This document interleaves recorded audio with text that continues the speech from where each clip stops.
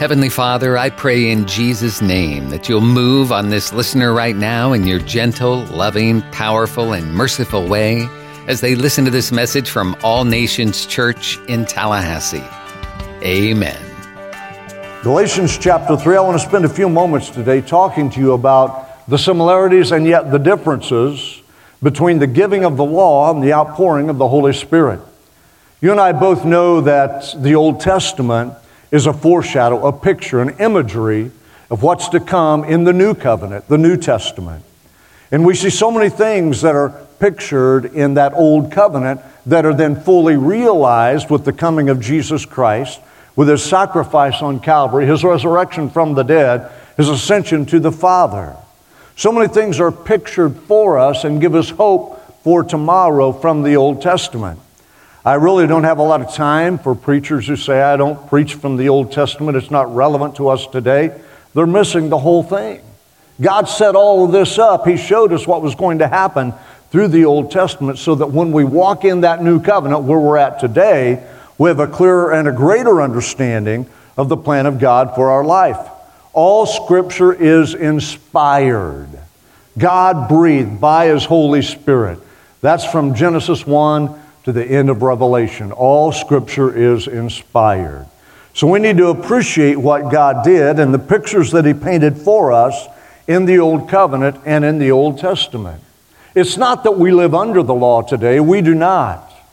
Matter of fact, when we walk through this message this morning, we will see again that it's impossible for you and I as human beings walking in shoe leather to fall under the law and live to the fulfillment of the law. Only Jesus was able to do that. Only Jesus lived a sinless life. You and I have no hope of that happening in our lives under the law. But when the Holy Spirit was poured out on Pentecost Sunday, great things happened that day. Wonderful things occurred. And what the believer couldn't do previously, he could do now because of the presence and the power of God living and flowing through his life. So I'm not here to put you under the law or condemn you, but rather I'm here to encourage you that there is a helper. There is a life force. There is the presence of God who is Holy Spirit, who can infill and indwell each and every one of us and enable us to live as Jesus lived.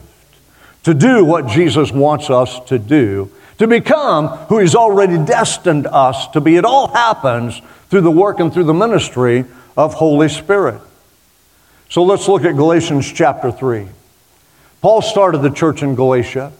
Years later, he's hearing of heresies, false teachings, a reverting to the previous ways of Judaism and the law occurring in this church. So that's the reason he writes this book, and that's the reason he's so strong and direct and frank towards these believers in Galatians. And it's not just the one church that he writes. We talked about this a few weeks ago, but it's churches in the region that he's writing this book to. Galatians chapter 3, verse 1. O foolish Galatians, who has bewitched you, that you should not obey the truth before whose eyes Jesus Christ was clearly portrayed among you as crucified? This only I want to learn from you. In other words, he's saying, I've got one question. I just have one question for you. Did you receive the Spirit by the works of the law or by the hearing of faith? In other words, did you receive the promise and the power of God through the Torah, through the Ten Commandments, through the Levitical law, or did you receive it because you believed on the Lord Jesus Christ? Just one question. Did the Spirit come by the works of the law or by the hearing of faith? Are you so foolish? Having begun in the Spirit, are you now made perfect by the flesh? In other words, why do you keep going back? Why do you want to learn the same lessons over and over again? Why do you return to the rituals of a religion rather than living in the richness of a relationship that comes through Jesus Christ? He goes on to say, have you suffered so many things in vain? If indeed it was in vain. Therefore, he who supplies the Spirit to you and works miracles among you, does he do it by the works of the law or by the hearing of faith? Again, there's the question. Does it come by the law or does it come by faith in Jesus Christ? Just as Abraham believed God and it was accounted to him for righteousness, therefore know that only those who are of faith are sons of Abraham. And the scripture, foreseeing that God would justify the Gentiles by faith, preached the gospel to Abraham beforehand, saying, in you all the nations shall be blessed.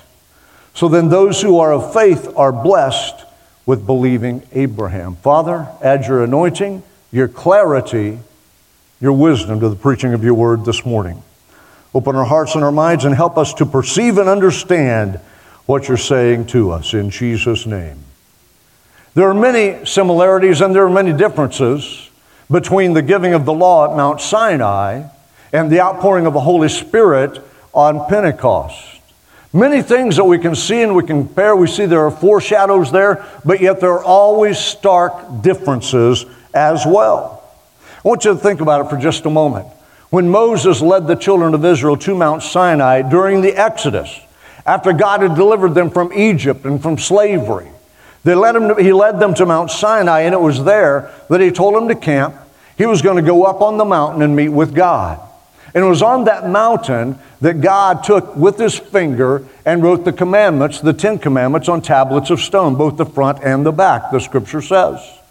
And then we see that when God met him there, God met him by fire and by smoke and by thunder.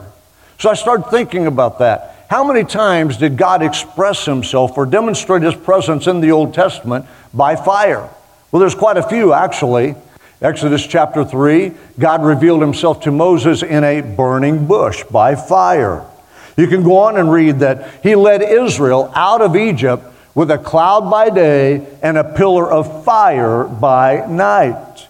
You can go on and read that when Elijah was doing battle with the prophets of Baal on Mount Carmel, he challenged them that the God who answers by fire will be the true and the living God, and that's the God the Israelites will serve.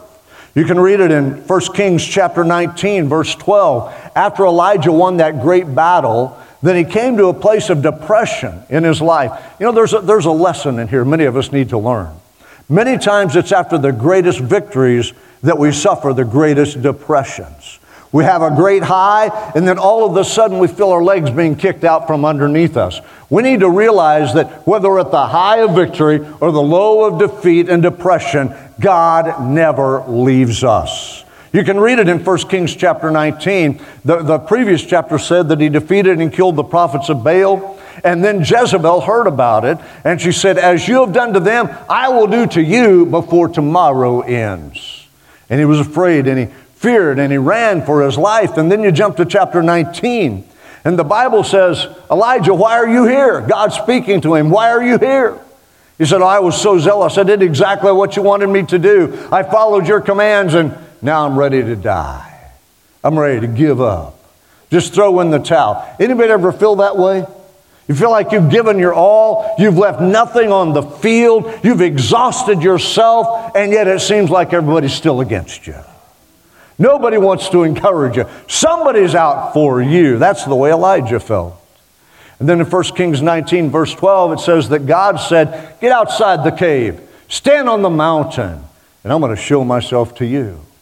The Bible says there was a great wind. A wind that literally crushed rocks and moved them on that mountainside when you read the scripture. Then there was an earthquake, and then there was a fire, and then a still small voice. Here's my point. Both when the law was given and when the Holy Spirit was outpoured on Pentecost, there were signs of fire falling in that time.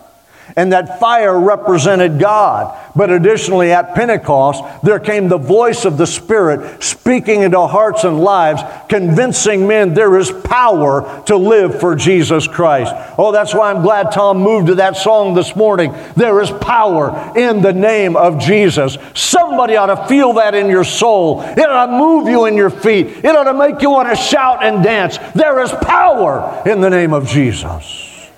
The Holy Spirit speaks that to us. God's presence during Pentecost, you can read it in Acts chapter 2, was accompanied by the sound of a rushing mighty wind, by cloven tongues of fire that sat on each of them, and by each of them speaking in a language they had never learned. When we read that, we recognize God is once again visiting His people, but with a new demonstration. He led the Israelites with fire. He called Moses by fire. He proved His power by fire to Elijah. But when we move to the New Testament, He says the fire of God is going to sit on each one of you. And the wind of the Spirit is going to blow through each one of you. And the power of God will be demonstrated in you to the point you'll be able to do things you never learned how to do. The power of Pentecost. According to the rabbis, this is literally in the Talmud. It's Jewish history. According to the rabbis, the world was divided into 70 languages. Matter of fact, the Talmud states every single word that went out from the Omnipotent was split up into 70 languages for the nations of the world. In Acts chapter 2, verses 4 and 5, the Bible says that devout men from every nation under heaven heard them speaking in their own language. There's a picture of what's going to happen in Jewish religion and tradition of what does happen on the day of Pentecost. So we see at Mount Sinai, God revealed Himself by fire. At Pentecost, God revealed Himself by fire. And then we move on and we think about it. When God gave the law to Moses on Mount Sinai, what were the people doing? Can anyone tell me? Do you remember? They were worshiping a golden calf, weren't they? You see, Moses stayed too long on the mountain. The people got tired of waiting around. And they said to Aaron, who was Moses' brother, also the high priest of Israel, they said to Aaron, make us an idol that we can worship. Make us a God that we can worship. Listen, God had just delivered them from paganism, from slavery, from idolatry. He had just proved His power to them in so many miraculous ways, but already they're turning around and they're going back and they're saying, we want to worship like we worshiped in Egypt. Make us a God like we had in Egypt and let us worship it. So Aaron said, take off the gold that's in your ears and give it to me. And he threw it in a vat and melted it down. Then he made a golden calf. And when Moses came down the mountain, he heard the sound of singing and dancing and rejoicing. And when he saw what was going on, he became so angry, so impassioned, he threw those stone tablets on the ground and they broke in pieces. The law that God had given to them. They broke in pieces. And then he walked down to Aaron and he said, what have you done? And Aaron said, hey, they wanted a God. I just threw it in the fire and out it came. Isn't that the way we are? When we know we fail God, we've got the lamest excuses in the world. Oh God, I just took all their gold, I threw it in the fire, and boom, presto, out comes a golden calf. Just like they worshiped in Egypt, they're worshiping again here now. Folks, when I read that story, I want to say to you, stop making excuses. Yes, we will fail God, but when we do, you get up, you pull your britches up and put your boots on and move on in the power of God. That's why the Word says when we sin, if we confess our sin, He's faithful and just to forgive us our sin and to cleanse us of all unrighteousness. Don't be trapped, don't be bound in yesterday.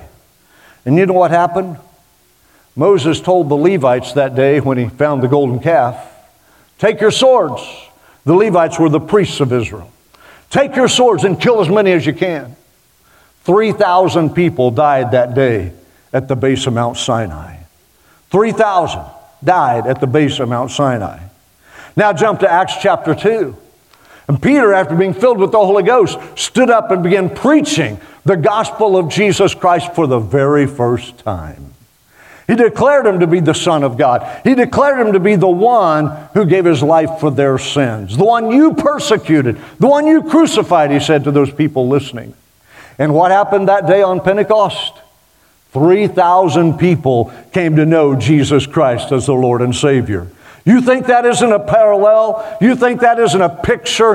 When the law was given, 3,000 people died. When the Holy Spirit was given, 3,000 people came to life. 3,000 people experienced God. 3,000 people were born into the kingdom. Oh, somebody, you ought to shout amen. I'm so thankful I don't live under the law, but I live under the power of the Holy Ghost of the living God, and He doesn't kill me. He breathes life into me. 3,000 died at Mount Sinai. 3,000 were born into the kingdom. on Pentecost. What a great and a wonderful thing that really was. What a contrast between the Old Covenant and the New Covenant. Paul wrote more about the differences between the Old Covenant and the New Covenant than any other writer of the New Testament. Let me just share a few things that he wrote with you. 2 Corinthians chapter 3, verse 6, he wrote these words, "It is He who made us capable of serving the New Covenant, which consists not of a written law, but of the Spirit. The written law brings death, but the Spirit gives life." Oh, somebody, you ought to remember that. You ought to write it down. You ought to memorize it. The written law brings death, but the Spirit gives life. I'm not living under the law. I'm fulfilling the law by the power of the Holy Spirit, because the Spirit brings life. Why do you think Paul wrote in Romans chapter 8, verse 1? "Therefore there is now no condemnation to those that are in Christ Jesus, who walk not after the flesh, but after the Spirit." Because he recognized the law only brought condemnation. It only caused us to realize our failures. It only put guilt and shame upon our lives. But when the Spirit came, oh, the Spirit gives life. The Spirit brings deliverance. The Spirit brings help. The Spirit gives strength. He enables us to live the life God has called us to live.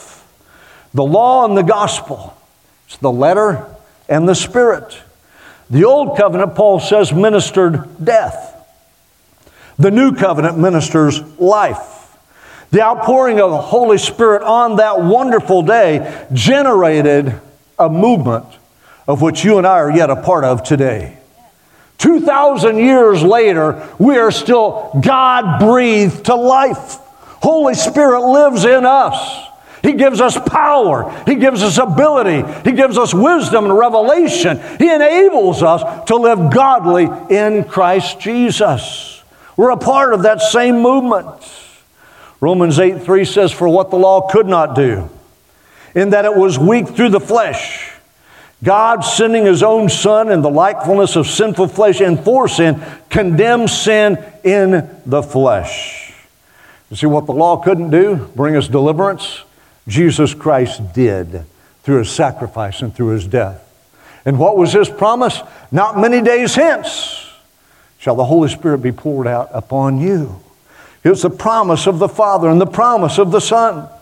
Galatians 3, when we continue reading that passage and jump to verse 19, down through verse 25, Paul talks about the contrast again. What purpose then does the law serve? It was added because of transgressions till the seed, and the word seed refers to Jesus Christ, till the seed should come to whom the promise was made, and it was appointed through angels by the hand of a mediator. Verse 21, is the law then against the promises of God? Certainly not. For if there had been a law given which could have given life, truly righteousness would have been by the law. But all the Scripture has confined all under sin, that the promise by faith in Jesus Christ might be given to those who believe. Before faith came, listen to it, we were kept under guard by the law, kept for the faith which would afterward be revealed.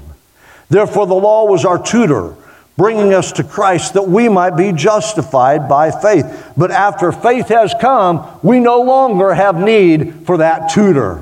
That's good news for you and me. You see, I don't have to memorize 365 things that I have to do in order to be righteous. I don't have to memorize 247 things that I can't do in order to be righteous. I don't have to write Scripture on my hand or on my shoulder, upon my forehead. I don't have to carry it around that way so that I don't break the law. No, through the Spirit of God, by faith, I become a law-abiding citizen in the kingdom of the Most High God. And He gives me the strength to live for Him.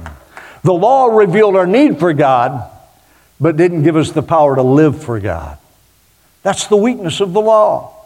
It shows us how far we fall short of the commands of God, but it gives us no power to live righteously. That's why Isaiah said in Isaiah 64:6, your righteousness is as filthy rags in the sight of God. Galatians 5:26 says it this way, now by the Spirit we are the righteousness of God in Christ. Hallelujah! What the law couldn't do, Jesus came and accomplished, and now the Holy Spirit makes it effective in our lives today. 2 Corinthians 5:21, Paul wrote it this way, "For he made him who knew no sin to be sin for us." Why? That we might be made the righteousness of God in him. 1 Corinthians 1:30, "It is because of him that you're in Christ Jesus," listen to this, "who has become for us wisdom from God. He is our righteousness, our holiness, our redemption." Oh, come on, church. Can I encourage you? Be filled with the Holy Spirit. Put on the garments of righteousness, holiness, redemption through Jesus Christ that are offered by His Holy Spirit. We see the difference between the old and the new covenant. The law kills, the Spirit brings life.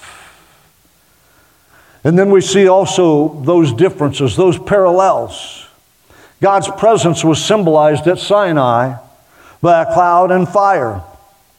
That cloud and fire led the Israelites out of Egypt. Later, God then moved His presence into a temple, a tabernacle, constructed by man. He gave Moses the instructions for the tabernacle when he was up on Mount Sinai the first time. He told him exactly how to build it, what it would look like, and how it should be fulfilled. But I want you to think back a little bit further and notice the progressions through Scripture. When you go back to the book of Genesis and God created Adam and Eve, the Bible says He walked with them in the garden in the cool of the day. He talked with them in the garden. It was a personal relationship. They knew God personally because God walked with them and God talked with them. And then, they fell, they sinned, and they were expelled from the garden. And then God said, you need to set up a personal altar in order to worship me. And you know the story of their two sons, Cain and Abel, how that they both built altars and brought a sacrifice. Abel's was accepted, Cain's was rejected. And because Cain's was rejected, he became angry of his brother and he killed his brother. But it was still a personal altar at that point that God required. And then you can walk a little further through the book of Genesis and you see that suddenly God reveals Himself to Abraham as a voice. He speaks directly to him. It's a personal relationship. He revealed Himself to Jacob, and Jacob fought with the angel of God. And then when He came to Moses, He revealed Himself in that burning bush and called him out of the wilderness back into his destiny. Every revelation of God to that point was a personal revelation. But then when God gives the law to Moses on Sinai, the revelation of God and the presence of God becomes a corporate revelation. He said, build a tabernacle.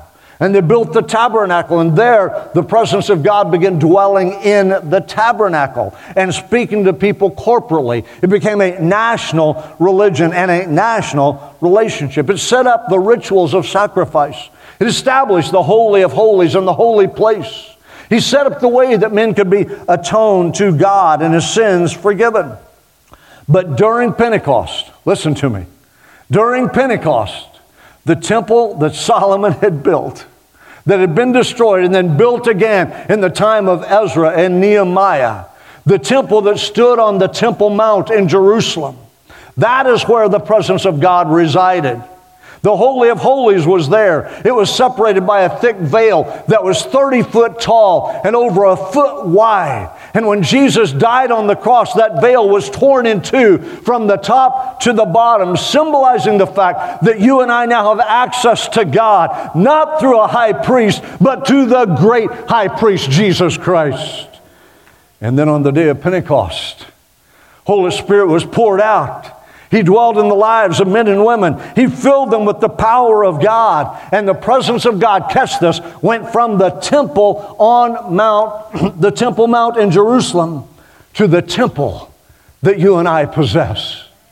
The Scripture clearly teaches He resides in this temple built of clay. He resides in each and every one of us. We carry the presence of God with us everywhere we go. We are temples of His Holy Spirit. We are temples of the Most High God. So it came first full circle.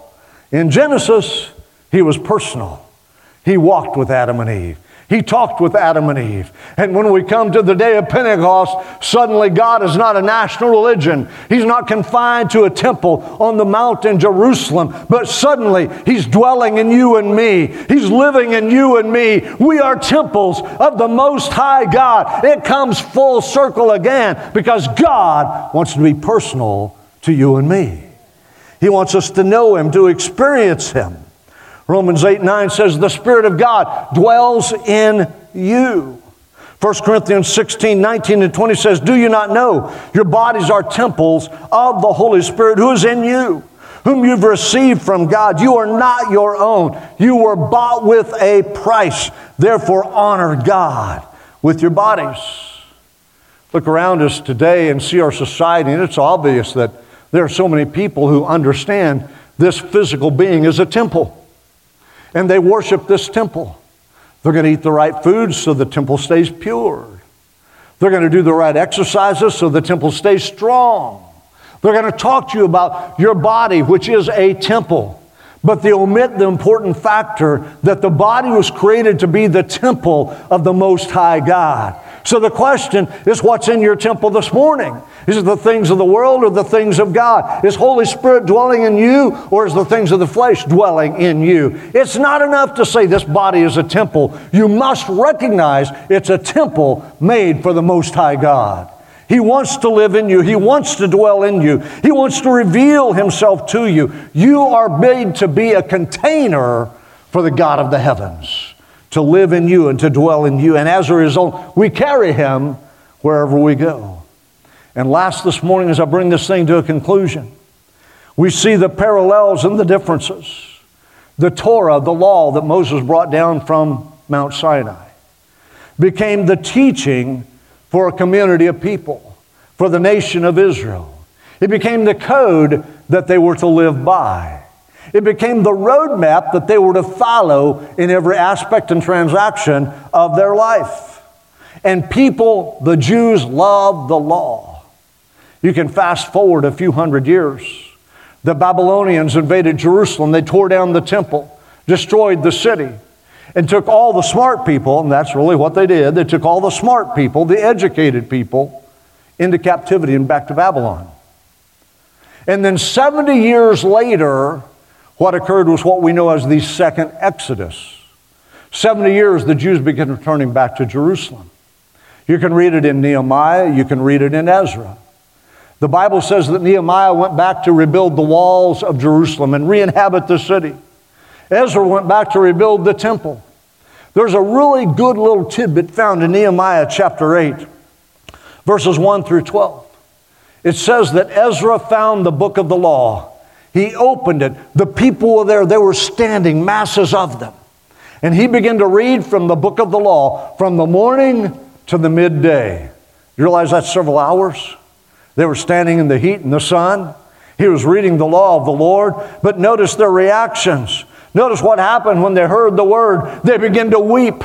They were so overcome that once again they were hearing the word, the law of the living God being read in their midst and read in their presence.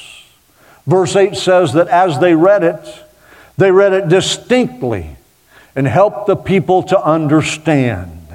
You see, if we don't understand what the Word says, it's of no relevance to us.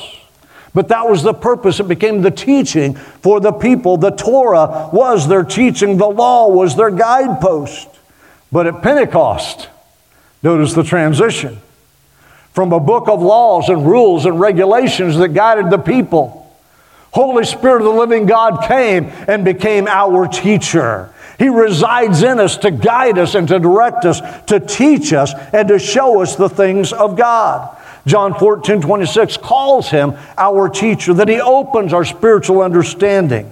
He enables us to grasp the deep things of God and moves us towards the riches of the Lord. Paul wrote it this way in 1 Corinthians chapter 2, verse 10. For to us God revealed them through the Spirit. For the Spirit searches all things, even the depths of God. 1 Corinthians 2:13, which things we also speak, not in words taught by human wisdom, but in those taught by the Spirit, combining spiritual thoughts with spiritual words. In other words, the Holy Spirit speaks to us what's happening in heaven, what the will of God really is. We look around us, and because of that, we can say, hey, what's going on? That's really not what's happening. Y'all need to hear the voice I'm hearing. You need to get the counsel I'm receiving. You need to listen to what Spirit is saying, because He's telling you what's going on is really not what's happening. He combines spiritual thoughts with spiritual words. I don't know about you, but I need some teaching from the Holy Spirit. I want to open my heart to Him today and say, Spirit of God, just come and flood me. Flow through me. Tom, will you come back? Move in my life as you've never done before. Fill me afresh and anew. Move me from positions of legalism and ritualism to a place where I can walk with you and know you. When Holy Spirit came, He reinstituted that personal relationship with the living God. He made it possible for you and I to know God intimately and personally, just as Adam and Eve did at the very beginning of this planet. This morning, wouldn't you like to know Him in that way? The only thing required is that you reach out and accept His Son, Jesus Christ, to be your Savior and your Lord. And when you do, He inhabits you. He fills you. He begins that journey in you that takes you into the very presence of God. Bow your heads with me and close your eyes. Father, we know that you're in this room today. You're in every room of every person who's tuned in to the live stream. Maybe someone's watching this on Tuesday or Thursday or 3 weeks from now or 3 years from now. Whenever they view this broadcast, you're going to be there. You're going to be speaking to them, calling them, challenging them to reach out and respond to you. Today, Father, for those watching, for those listening on the radio, for those sitting in the sanctuary, for those who don't know you as the Lord and Savior, Spirit, do your work, convict and convince, and draw men and women to you right now. You see, it's not enough to be good, because you'll never be good enough to satisfy the law.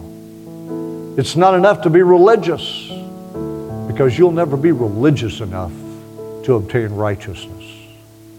It's not enough to be moral, because our morality falls far short of God's standard. The only access we have to eternal life and to heaven is through God's Son, Jesus Christ. If you're watching, if you're in this room this morning, if you're listening, you've never asked Him to be your Lord and your Savior, today is your day. Today is your time. It's time that you can rejoice and celebrate and thank God for sending His Son for you. So right now, if you've never accepted Him and you need to, I know you may be sitting in your living room by yourself or with your family, but do this anyway. You're sitting in the sanctuary, do this anyway. You need to accept Him, just lift up your hand and say, that's me, preacher. I need Jesus. Right there where you're at, just lift up that hand. Maybe someone's going to see it, that's okay. This is a public thing, not a private thing.